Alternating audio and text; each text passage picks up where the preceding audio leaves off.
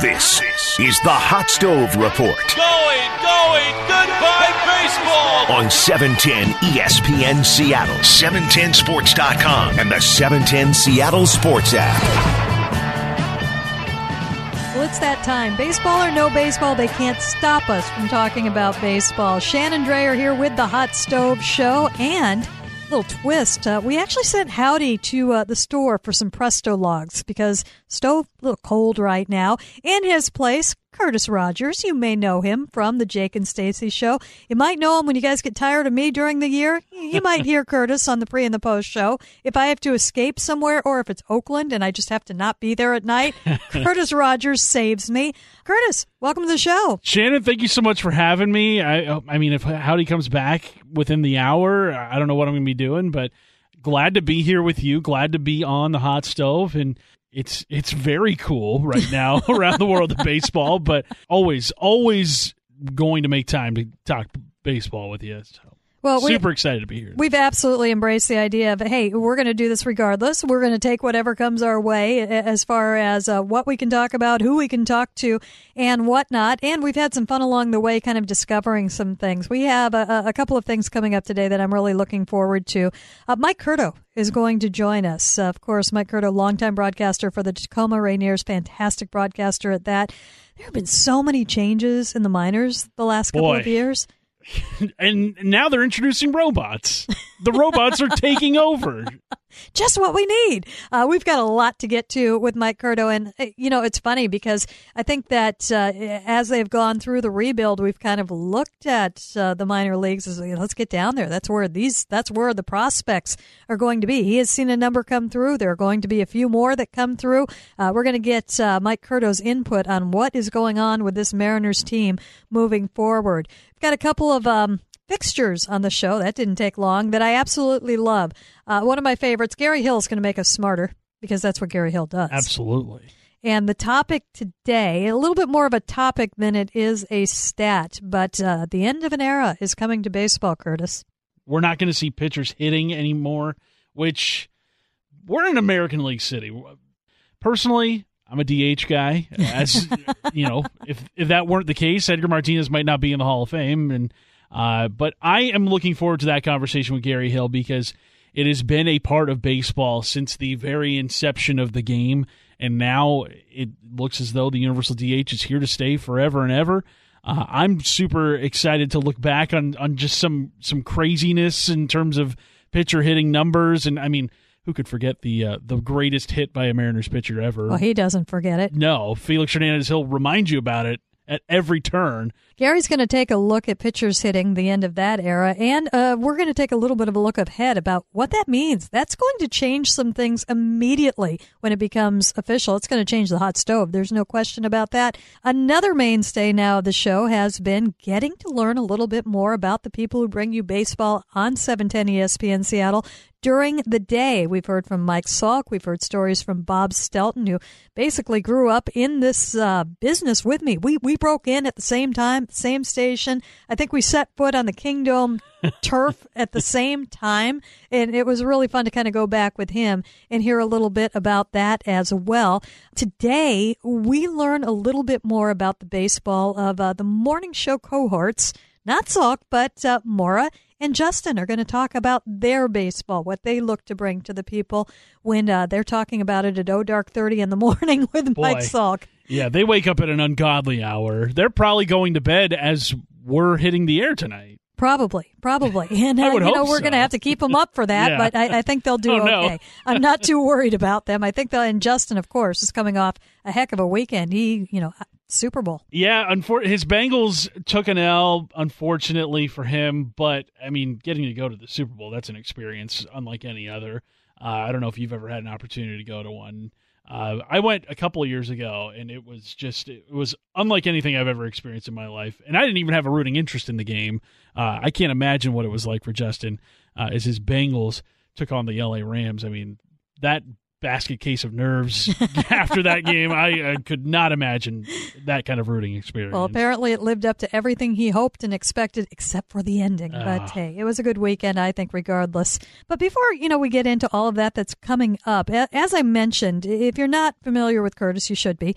If it's not for what he does during the day, and we've joked with Jake quite a bit, I hope you help in talking Jake off multiple ledges during baseball season. Jake gets so excited about any Mariners conversation, and he has just such a pure, untainted baseball mind where he believes in just the greatness of what baseball can be, and that, look, baseball's a game of failure. It will beat you down throughout the course of a 162-game season. And there are times where I have to remind Jake, like, this game could possibly not go the Mariners' way, or this trade could possibly not go the Mariners' way, or something like that. And just kind of gives me a look like, what do you mean? And Jake is the most excitable Mariners fan I think I know in my life, and I love that about him. I just hate to always kind of be there with the needle. Hammer? Yeah, the hammer or the needle to burst his bubble. I love Jake, and I love his excitement for baseball, but every now and then you got to kind of reel him in. But I love that about him. I love working with Stacy too. She's kind of right there with me, like, Jake, let's bring you back here. I know. But she pushes the buttons, That's and true. she admits it. Absolutely. We love to put Jake in that place. We also love to take him out of it. Jake was wearing his Jared Kelenic jersey today, which I guess is a good transition to this. Not only do we do things on 710 every day during the daylight and some of the nighttime hours, but we also have a fantastic, and I don't think people go to this website enough, but 710sports.com. Absolutely. Yeah, we've got full-time writers, we've got hosts contributing, so much experience that goes into that. There is great content, great original content on all Seattle sports on 710sports.com. And right now we have got a series that is running, and it is going to, we're going to have a number of different topics and throw it out to the writers of 710sports.com and to the personalities who want to participate. And this week's topic is breakout candidates for the Mariners. I've got a piece up, Kelenic, as I said, speaking of Kelenic, Jared Kelenic is my choice, which almost seems a little bit odd because that's, to me, almost kind of signifies a little bit of underdog, and you're seeing Jared Kelenic as underdog, kind of, because yet last year did not go as expected, to say the least, but I think a lot was learned. You can read the piece if you like. Bob Stelton, he wrote a piece, and he takes on Logan Gilbert.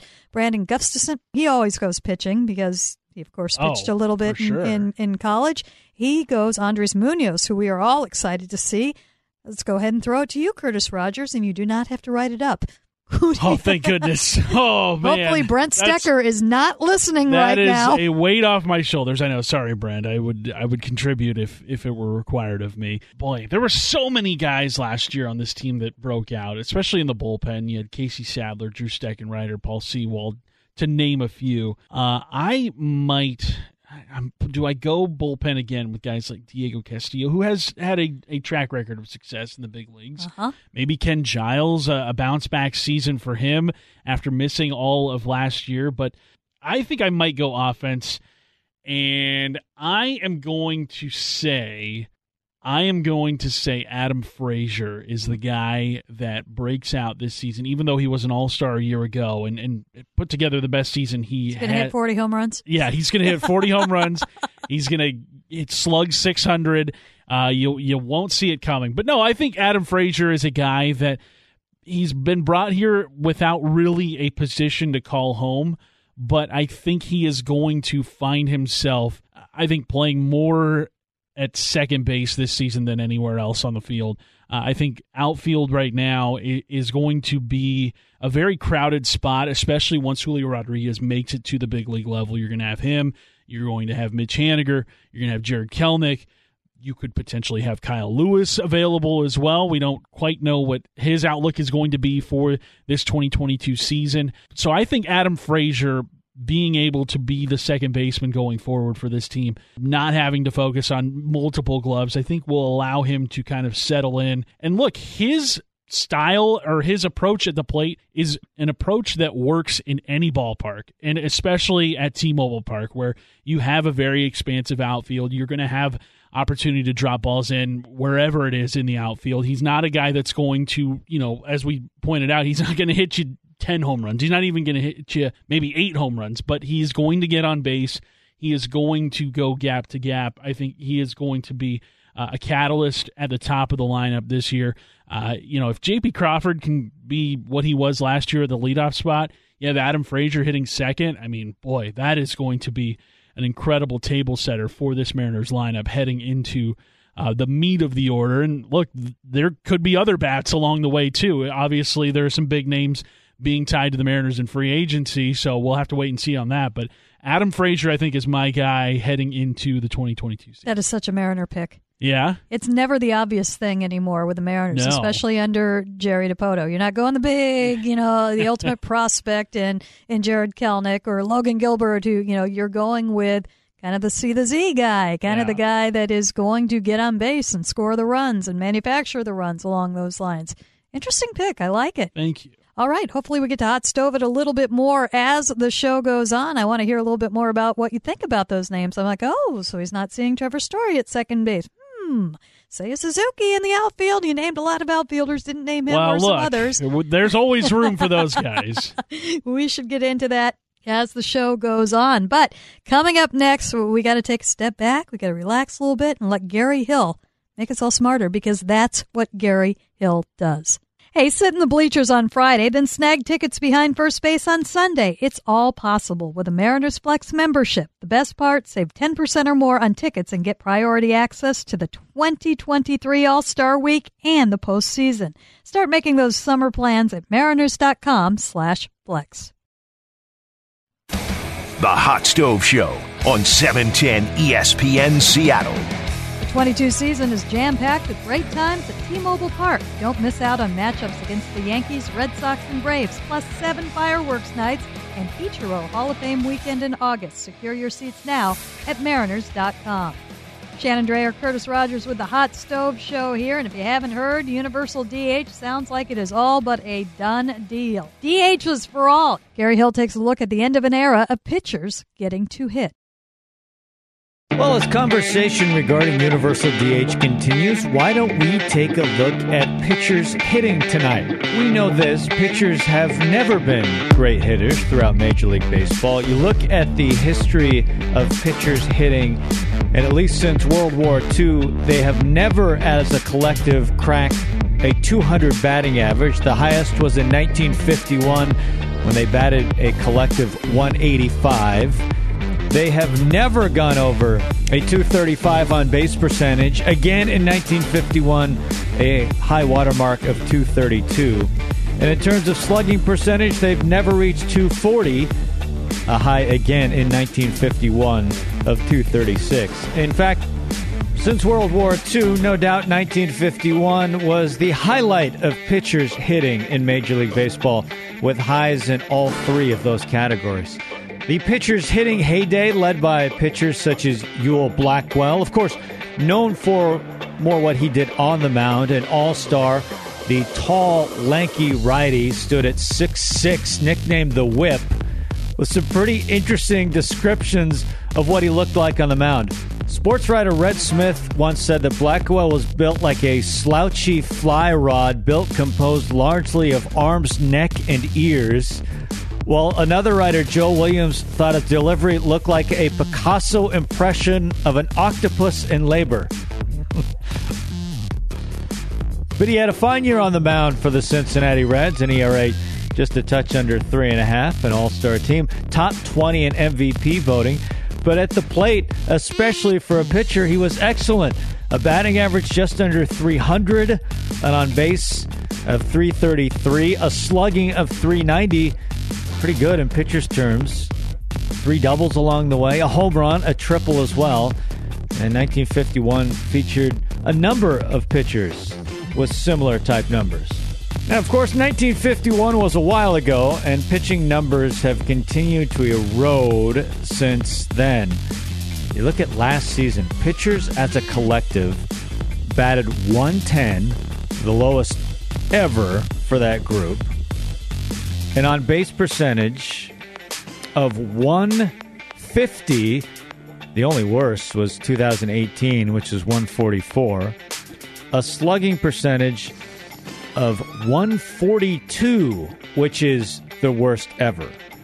In fact, go back to batting average for a moment. Again, last season, pitchers batted 110. I will list to you by year the lowest batting average for pitchers in baseball history. 2021, 2018, 2014, 2017, 2019, 2012, 2006, the outlier, 2016, 2015, 2013, and so on. I think you get the drift at this point. As pitching has become better and better and better, and pitchers tend not to hit anywhere in college or in the minor leagues, the numbers have continued to just erode over time to the point where pitchers just aren't very competitive at the plate. The most shocking number of all is strikeout percentage. Not surprisingly, given the numbers that I just gave you, pitchers last season had the highest strikeout percentage as hitters in their history. Last season, pitchers struck out 45% of the time, just a touch under 45. We're talking nearly every other time at the plate, pitchers are striking out. They just cracked the 40% marker in 2018 at 42%. In 2019, it climbed to 43.5%. Of course, pitchers didn't hit in 2020. And then last season, 44.8% of the time. That is an amazing strikeout rate. And amazing not in a good way. So while it's super fun to reminisce about some of the great pitcher hitting years in baseball history, whether you're talking about Ewell Blackwell or Don Newcombe in 1955, who slashed 354, 386, 367, hitting 7 home runs in that season. The cost now is just too high when you look at pitchers' production, or the lack thereof. Now, a couple interesting questions if the rule change is inactive. Well, this isn't really a question. This is going to be fact. Last year, we saw the fewest sacrifice bunts in baseball history. 766, by far the lowest. That record is going to be shattered if pitchers aren't hitting next year. And how much of an impact will it make on scoring runs and strikeout rates? We may soon find out. So, Curtis, I mean, for me, fun is gone. I love just the absurdity of pitchers hitting and just the thought that something could happen. I was there in New York when Felix hit that grand slam, and believe it or not, I called it. Because why wouldn't you? Bases juiced in the Big Apple. Why not call it? Well, against also one of the best pitchers of that era, too, Johan Santana, who was still, I think, at the peak of his powers back then. It was so absurd. There's no way this could possibly happen. But like you said, why are you hoping against hope? That's absurd, because those kinds of moments were only existing when pitchers were at bat. I think there was a great moment last year. Another pitcher hitting a grand slam, the reliever Daniel Camarena of the San Diego Padres. Which I think was the first who did it since Felix. I think so. And I mean, he's a relief pitcher, too. So it's not like he's getting regular at-bats as a starting pitcher. Unfortunately, another pitcher hitting moment, it went against the Mariners, was in Chicago at Wrigley Field during the 2016 season. John Lester with the walk-off extra squeeze. Innings, I think in the rain, if I believe, Sunday night baseball. Sunday night, yeah. Yeah, it was brutal. But those are the moments that you get when pitchers are hitting, and I think what made those so special is how infrequent they were, but also in that infrequency, you get so many at-bats that are just uncompetitive, and I think baseball right now needs as many balls in play as possible, because we have seen the strikeouts just dramatically increase over the last 10 to 20 years.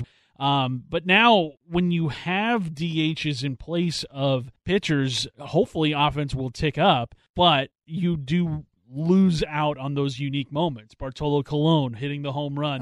That's one of the moments that I think a lot of casual baseball fans point to and say, like, oh my gosh, where were you when that happened? Because that might be the most improbable home run in baseball history. Because Bartolo Colon, not exactly the most physically imposing player, especially sneaky with athlete. Sneaky athlete, especially with a bat in his hand. Those kinds of moments you're not going to get hardly ever again. I mean, I think there are going to be some pitchers that still find themselves available as pinch hitters. Zach Greinke, he's a good hitter. Shohei Ohtani can swing the bat a little bit. So I've heard. I think he's a pitcher that might do well swinging the bat. Is he a hitter that pitches? Boy, what came first, the chicken or the egg? We may never know the correct answer, but I think you're still going to see some pitchers hit in those instances, but it's not ever going to be as part of the everyday starting lineup. It isn't unless you get another unicorn like Shohei Ohtani. Although, I mean, kids growing up now might look at that and say, that's what I want to do. You never know. This game evolves quickly now, and maybe you see more of that. But of more immediance is what this will do when baseball opens up again, and all of a sudden you've got half of baseball looking for a DH. And will we see Nelson Cruz again at T-Mobile Park? Now you might think he's probably going to end up in the National League, or at least more competition for him. What's that going to do with pitchers? National League pitchers, starters in particular, had at least one strikeout probably per game. Thank you, courtesy of the pitcher, the strategy that plays into it. So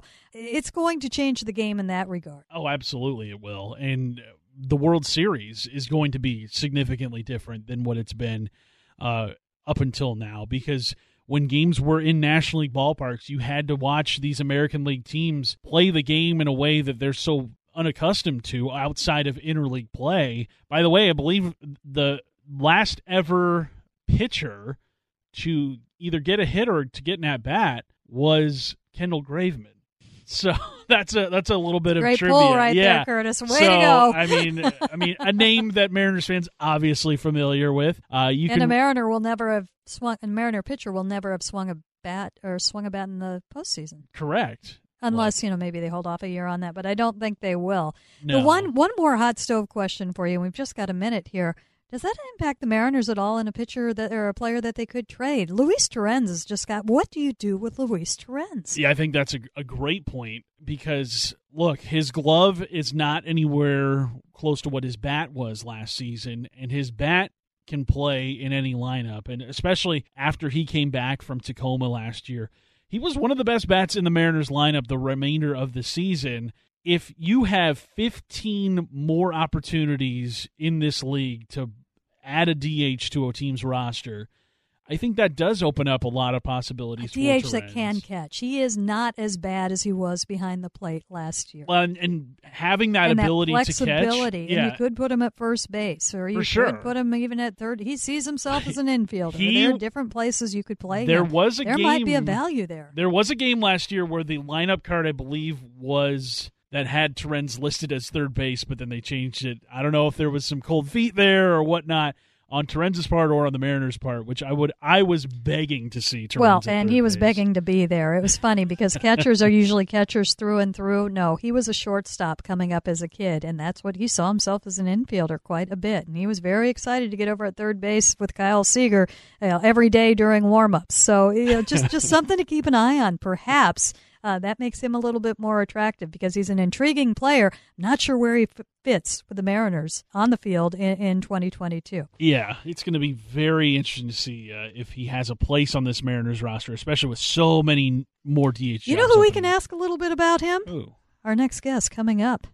Mike Curto is going to join us, and Luis Torrens did something at AAA last year because he came back a different player. Mike Curto coming up next as the Hot Stove League show continues on 710 ESPN Seattle.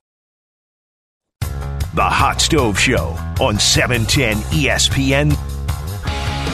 Right now we welcome into the Hot Stove Show Mike Curto from the Tacoma Rainiers. And Mike, I'm going to go ahead. We just left we had kind of a conversation going in the last segment about we've probably seen the end of pitchers hitting in baseball with the universal DH coming, and that led to a little bit of a hot stove conversation about Luis Torrens, which could be an intriguing player for the Mariners to move. He might be hard to hold on to next year in that there's not an obvious position, and he becomes intriguing because he was sent down to Tacoma for a little while last year and came back, and whoa, different player at the plate. So odd place to start, but we teased it. I don't want to lose it. What'd you see from Luis Torrens and what the Rainiers did with him last year? Well, the one thing that was really noticeable during his time with Tacoma was that he used the whole field. He actually hit a lot of balls to the opposite field and had a good strength driving the ball that direction. He had opposite field home runs, and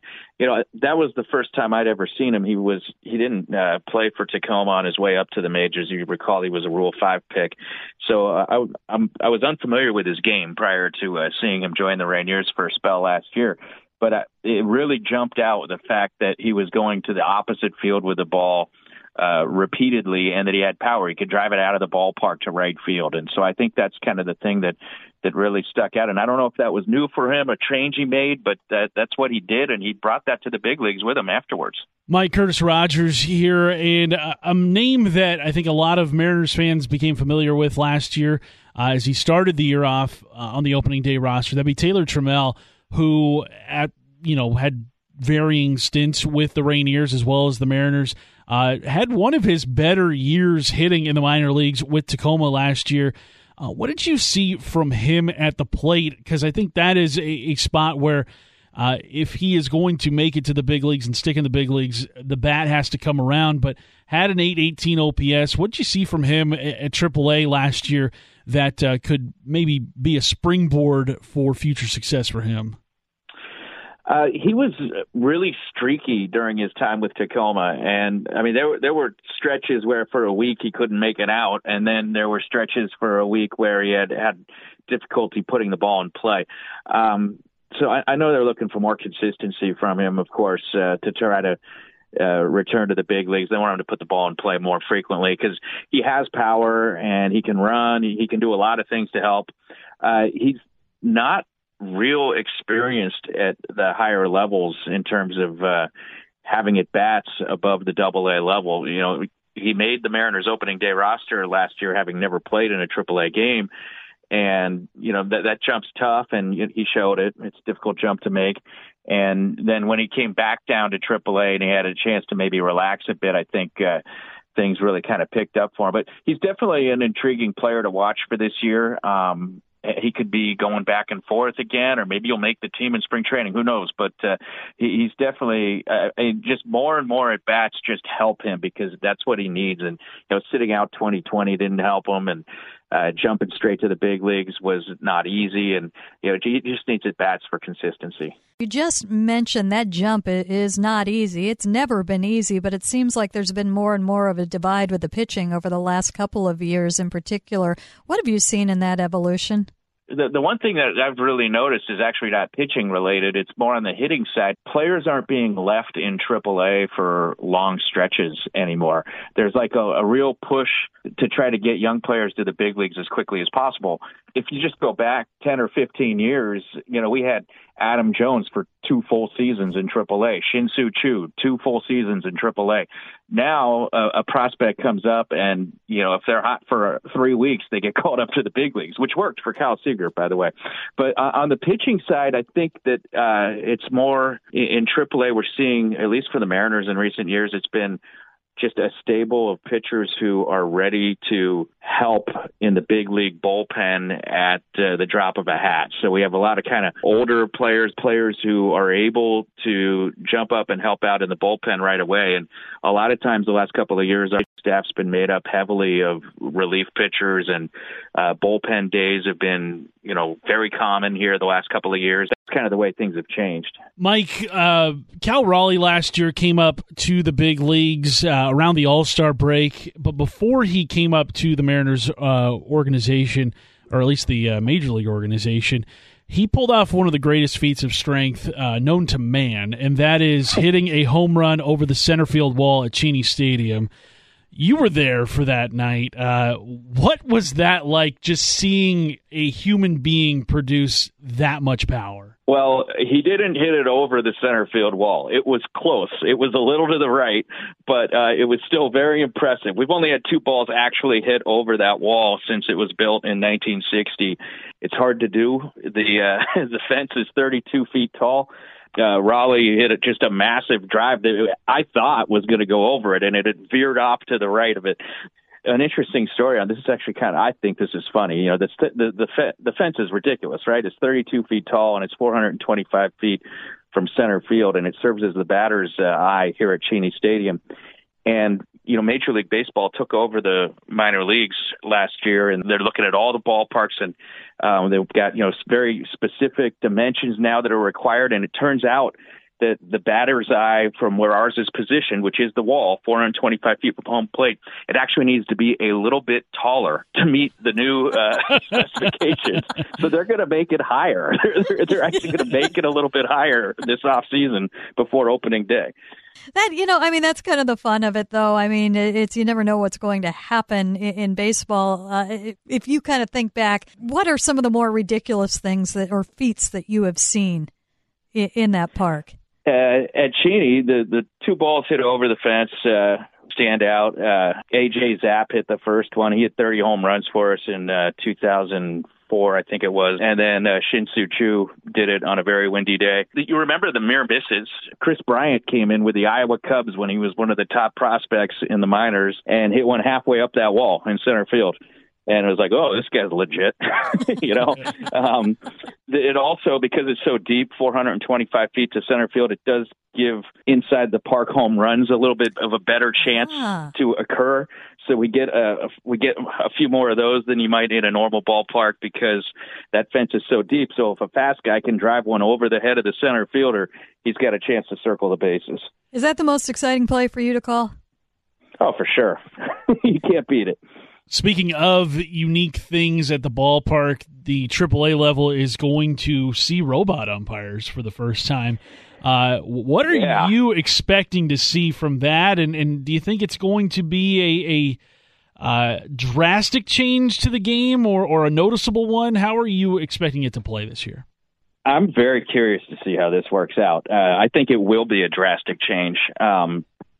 You're going to have there will still be an umpire behind home plate, but there's going to be a guy sitting in a private room in the press box area with a computer who's a league employee who's going to have the readout of whether the ball was in a ball or a strike, and they're going to relay the information to the plate umpire who's going to make the call. So there's going to be a delay, right? I would think. You can't be instantaneous, can it? I'm thinking there'll be like a slight delay on the calls of balls and strikes, and the zone will be different from what, so much of baseball is kind of the pitcher and the catcher playing to the umpire strike zone, and that's gone now. It's going to be, digitally determined what the strike zone is and if the ball was in it or not. And I think that pitchers will learn how to maybe manipulate that. I don't know. I'm very curious to see how it works out. And I'm really surprised they're doing it in AAA when, you've got players going up and down. And so your pitcher in AAA is used to the automatic system, and then they go to the big leagues.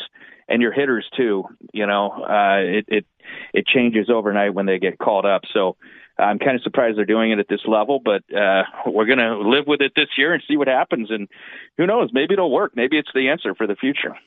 I wish there was time to do a spelling test and a pronunciation test, but you've got a new staff in AAA and some of the more challenging names I think that I have ever seen. We don't have time for that, but I mean, we know he was at the big league level for a while, but Christopher Negron, he's made the jump to the big league staff this year.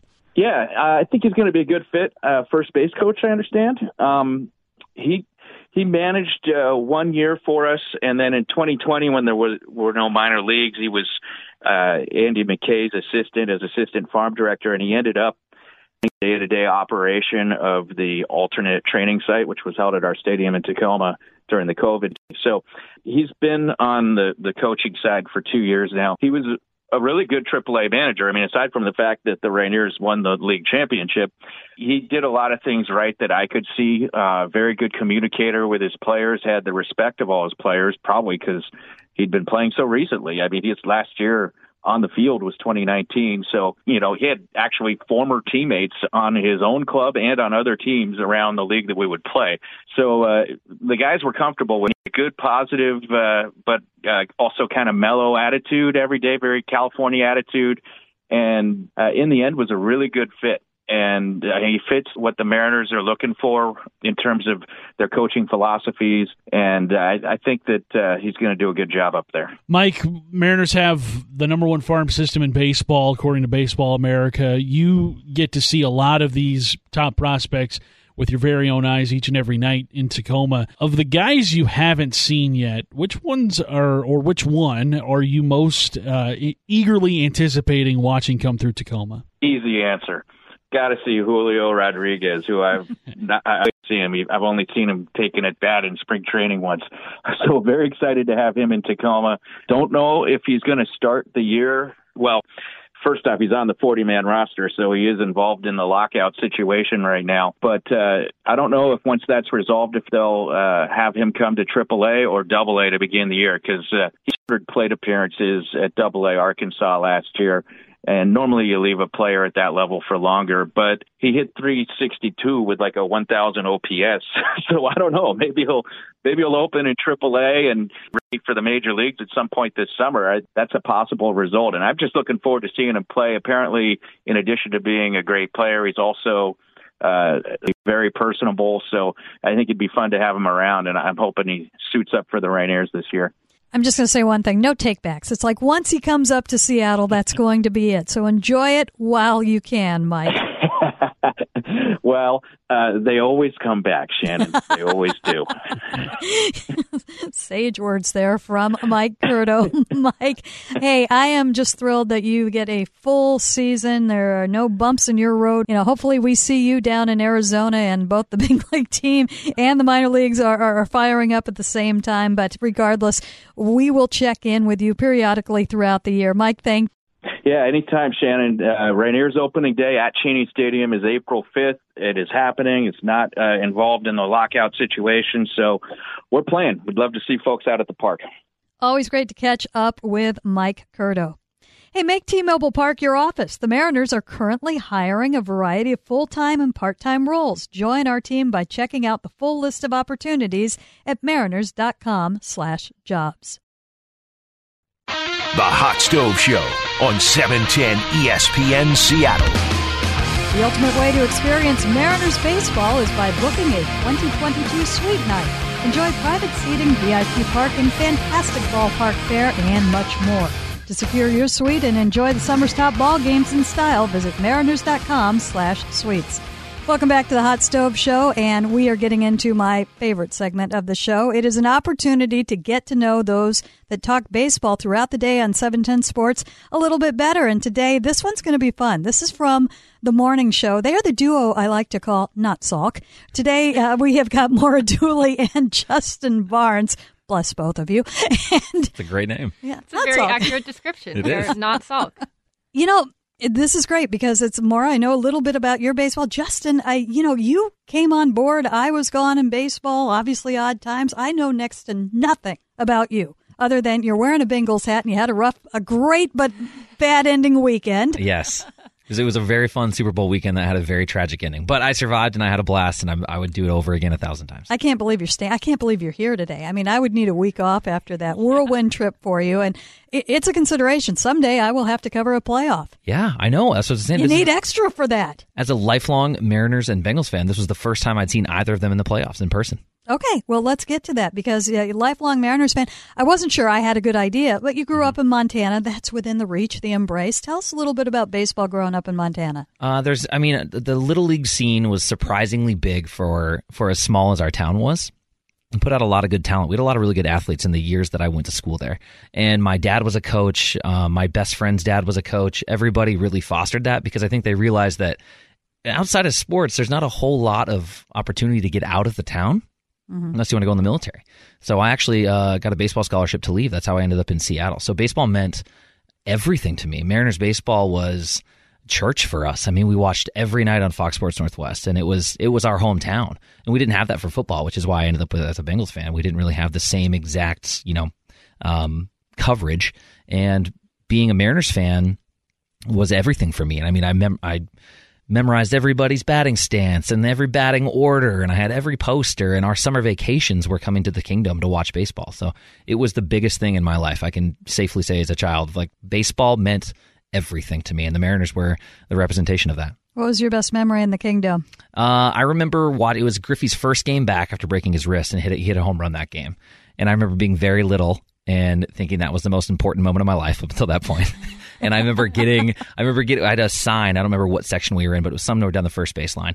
And we had a sign, and we were on the front row of one of the aisles, the concourse. So our sign covered the railing ahead of us. Mm-hmm. And Chuck Knobloch hit a foul ball that bounced off the concourse into the sign. Wow. And protected me. I was like, I don't know, 7 years old. But I remember at the time thinking, I play baseball. I could catch something if it came up in the air, and just collapsing in fear the second I saw it. What did the sign say? I think it probably said something like rooting from Montana or drove here from Montana, because we wanted so badly to be on a big screen as a kid, of course. And then, just wandering around the stadium trying to get home run balls over the center field wall. Everybody had those rubber band baseball glove things that they lower down over the top of baseballs, and they fell back down there. And I just thought that someday I was going to get one. And probably the peak of it was batting practice home run from Marquise Grissom. That was nice. That was my first baseball, I think, that I got from the Kingdom. Very nice. Maura, one of my favorite memories of you is running into you a few years ago, and I went down on the field late one season, and there you are standing by. You're on the field, standing right next to the gate, and your eyes are just big. She caught me fanning out. No, yeah. Just and it's just like, okay, this is cool. She's really taking this in. She's taking it in for the wrong team, apparently, but there's a good reason for that. It was the Red Sox that were in town. Yes. I know that's not the most popular here, but so my dad is from Boston. We lived there for a brief time when I was a kid, but my dad was military, so kind of moved around all over, but he definitely raised us as Boston sports fans. In fact, I think I may or may not have stood up and yelled some curse words that I heard my dad yelling at the Red Sox in the middle of church when I was a child. Oh, dear. Yes, yeah. My poor mom was the one that had to be at church with me. I think my dad was at home watching sports, and she had to slink out of there. So, yeah, my dad instilled a aggressive Red Sox fandom in me from a young age. And, and I just always loved, my dad played softball with, an Air Force team, and he was pretty good. So I just kind of always loved going to games. And even though I didn't really get to live in my hometown that often, I have been to some games at Fenway, and obviously it was a little bit of a heartbreaking team to be a fan of for quite some time. Yes, so prepared you well. Yes, true.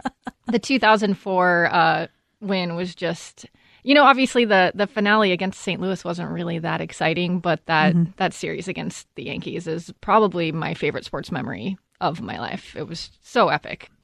Justin, how much of an opportunity have you had to be down on a big league field and kind of cover a little bit or be a part of that? I haven't got to do a lot of the coverage. So I worked for a music radio station before, working here at 710. And Shannon, I listened to you the entire time I lived in Seattle. So this is really great, by the way. Thank you for having me. Shucks. But I was lucky because we had just a couple contacts with the marketing team, and we ended up being a partner on Saturday. So we'd be broadcasting live from the Pen. Oh, nice. And for the 2 hours for pregame. So I was watching everybody on the field, people like Maura or like you. I would see you every day. And I'd be walking around with a wireless on Saturday, and I would try to go down behind home plate and kind of take in BP. And that was the closest I had really been outside of just some meetings in the stadium of being on the field until getting here. And then we got to have that media day, and it was an incredibly full circle moment for me as a kid who, if you would have gone back and told me at 9 years old while I'm watching, the 95 series that someday you're going to be standing down on the field and actually trying to kind of being a part of the media and getting to share in how much I loved them and how much it meant to me in an authentic way, I never would have believed you. I've been through all the bad seasons. I probably go to 25 games a year, and I was just looking for small things to root for. Like I was saying on the air the other day, I used to cheer for, complete games and another player getting their 3,000th hit, things that I could just be excited about because I loved the game so much, but the team, and the performance just wasn't there. We weren't going into the playoffs, and we were losing 100 games, but it didn't change how much I love that team and how much I wanted to be a part of it. So now coming here, I get to actually have a little bit closer of that, my finger on the pulse, and get to talk to some of the bigger movers and shakers like yourself. And seriously, I know you roll your eyes, but really, It is an incredible thing for a fan to get to have that experience, and I feel like I'm just lucky to be in the room most of the time. Laura, what do you like to watch in the game today? Well, I mean, one of the things for the Mariners, I love watching all this youth that they have right now. It was so cool to see just some of the first last year. I loved watching Logan Gilbert's first game. Love seeing, even Kelnick have struggles and have to go back down, but then fight through it. And, I was reading your article yesterday on how he started to look more clutch at the end of the year, and you could see how calm he was out there. I think I'm really enjoying seeing that development. Before I get to what you're looking for, since you did play, you just brought up jinx, and so that makes me think, are you a superstitious person? Oh, incredibly superstitious. Okay, let's go. What do you do? So when I was playing, I used to actually, ironically, Felix and I have the same birthday. He's a year older than me. April 5th? 8th, okay. And I used to, and this happened before he was in the league, so before I got the chance to see him play. So probably from junior high on. Running onto the field, I would jump over and land with my opposite leg forward the same way he did. And I saw that later and I was like, oh my goodness, we do the same thing. Like we are, Sharon, but this means something. And I would bring 3 sunflower seeds out in the field. I'd spit one out with every out. I had the same.